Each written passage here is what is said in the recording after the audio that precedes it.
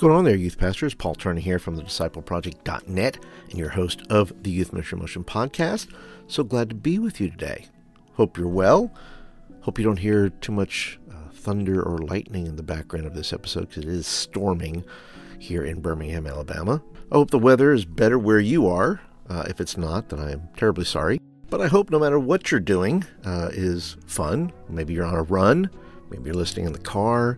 Maybe you're listening in your office or at work if you're bivocational. And if you are bivocational, well, you're going to love this episode because I'm going to talk about being a bivocational youth worker, which is what I am currently, and I have held that role before. And so we're going to break it down today. We're going to talk about balance and boundaries. It's a two-part series, so today I'm going to talk about balance, and then in the next episode I'm going to talk about boundaries. So no matter where you are joining me from, thank you. Thank you for being a part today. If you're brand new here to the podcast, appreciate your time, appreciate your attention. I hope this episode speaks to you today. And if you're a regular, well, as always, thank you. Thank you for listening. This is like episode 229, but it doesn't matter whether this is your first episode or this is your 229th episode if you're an OG. So let's kick things off with the motion metrics, and let's see who's listening and from where. Top people this week is Monica. I hope I'm saying it right, or it's Monique A. We have Mild Genius, who, by the way, suggested this topic, so shout out to her. And then we have Hygo Pup 6. Thanks to all of you for listening. And then the top cities. What up, Glasgow, Scotland, UK, stepping it up real big. Somebody in there has been somebody's been listening over there in the UK and heard me the other few weeks and said, hey, we're not going to have that. We're going to be top city this week. So shout out to you, Glasgow. And then we have Sherman and Louisville. Last but not least, top countries, US, UK, and Singapore. And no matter where you're listening from, thank you so much. This podcast goes out all around the world, and I'm glad to serve youth workers wherever you are, because there are young people everywhere that need Jesus, and they need well-equipped youth workers to help them find Jesus, grow them in their relationship with Christ, and send them back out into the world. And the whole goal of this podcast is to keep you motivated and keep your youth ministry moving forward. And I hope this episode does just that. Now, before we get into today's episode, this episode is brought to you by the Youth Ministry Roundup newsletter. That is the newsletter that I've been putting out for quite some time. It's approaching almost 300 newsletters that I've put out. And if you were interested in getting a newsletter that shares videos, articles, quotes, trends, free lessons, and anything else I can think of that's going to equip you to meet the needs of your students or your church, then this newsletter is for you. Currently, I'm giving, as part of this, if you go ahead and subscribe to the newsletter, I have a lesson called Where Would I Be Without Jesus? And that was based a study that I did based on Christy Knockel's song, Where Would I Be? And it is a great lesson. If you're still looking for an Easter lesson, I think this fits right in with the season, and it can be yours. All you gotta do is sign up for the newsletter, try it out, kick the tires, try a few issues. If it's not your bag, you can always unsubscribe. But to be honest, I don't think you will. I think you'll enjoy it so much, you'll stay with it. Okay, so let's go ahead and jump into today's episode. Like I said, it was suggested by Mild Genius to talk about bivocational youth ministry, and I am currently a bivocational youth worker. I have held this title before. Like I said, I'm well versed in it, and I do believe the two essential skills that a bivocational youth worker needs to be able to make a bivocational youth ministry work is balance and boundaries. And like I said, today we're going to talk about balance, and next week we're going to talk about boundaries. So when you were a kid, did you ever try to balance out a seesaw, right? You have to have the right amount of weight on each side of that seesaw, or teeter-totter if you want to call it that. And yes, it's fun to try to, balance that out, but you discover quickly that it's super hard to do. And even when you do it, maybe if maybe for a moment you might have it, just for the few seconds you go, and then suddenly it kind of rocks back and forth.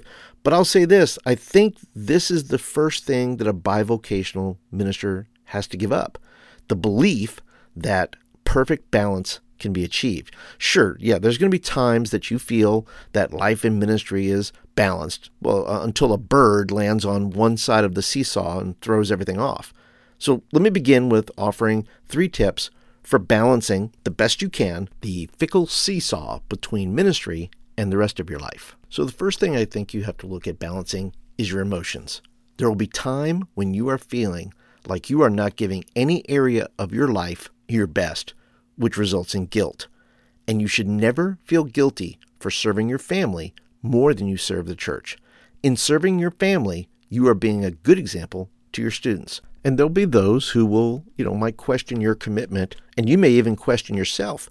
But guilt is not something you should carry with you, because God has not called you to be a savior or a superhero. He called you to serve to the best of your ability.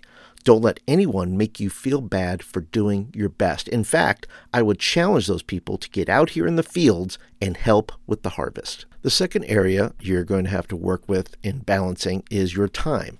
And you may be working a job that pays the bills and have a position in the church that pays something or near nothing, or you may be doing it for free, which I don't recommend. Your time is worth something, and your pastor should recognize that. Don't be afraid to say no to things your pastor requests if it interferes with your bill-paying job. The key to getting things done is giving away as much of the ministry as possible. Equip the saints for the work of the ministry, and you will have more time, less burden, and get more done. Your students will understand if you can't go to camp because of your regular job. Your regular job may not understand if you want to take time off to go to camp. So keep the job that makes the family work. And the third area of balance, I would say, is balancing your expectations.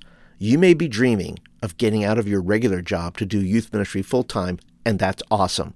But your church may not be ready to hire you full-time. I would also add, I don't know if your youth ministry would benefit from you being full-time. If you think, if I was just full-time, this ministry would grow, I would challenge that. Your ministry isn't small because you're not faithful. Your ministry isn't dynamic because you're not giving your best. If I was full-time at my church, it wouldn't change anything. My students would still be who they are. The church would still be who they are. I mean, think about it. There are plenty of churches with under 100 people with full-time pastors. The time isn't what's changing it. Time isn't the factor you think it is. God moves in lots of ministries where no one is full-time. Balance the expectations of yourself. You plant, you water, God brings the growth.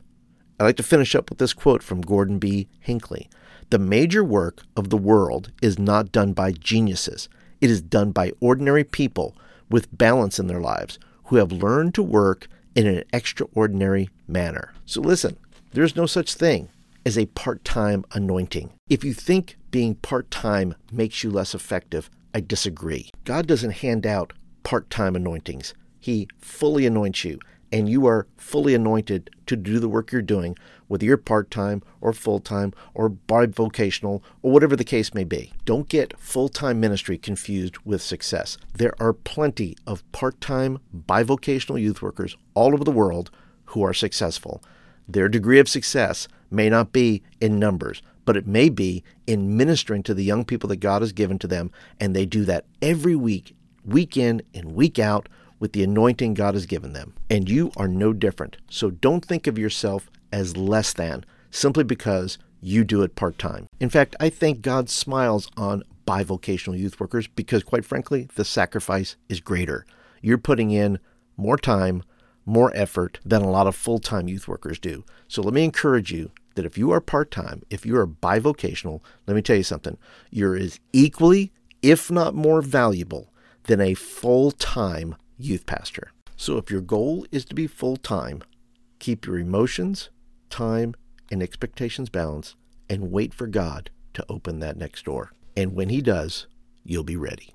And that's it for today, guys. Thank you so much for listening today. I hope this episode was of great benefit to you. If it was, well, you can always stop by the Discord that I have now for the podcast, where you can come on in, ask questions, talk about the episode. You can make recommendations for other episodes like Mild Genius did for today, and you can meet some other cool youth workers. So come on in, start a conversation, join a conversation, and be a part of the conversation. I'll put the link down below to the Discord and also to the Youth Ministry Roundup newsletter, where you can get the Where Would I Be Without Jesus lesson. And that is it for today, guys. If nobody's told you lately that you're doing a good job, well, let me tell you something. You're doing a good job, and you're only going to get better. And I'll catch you guys in the next episode.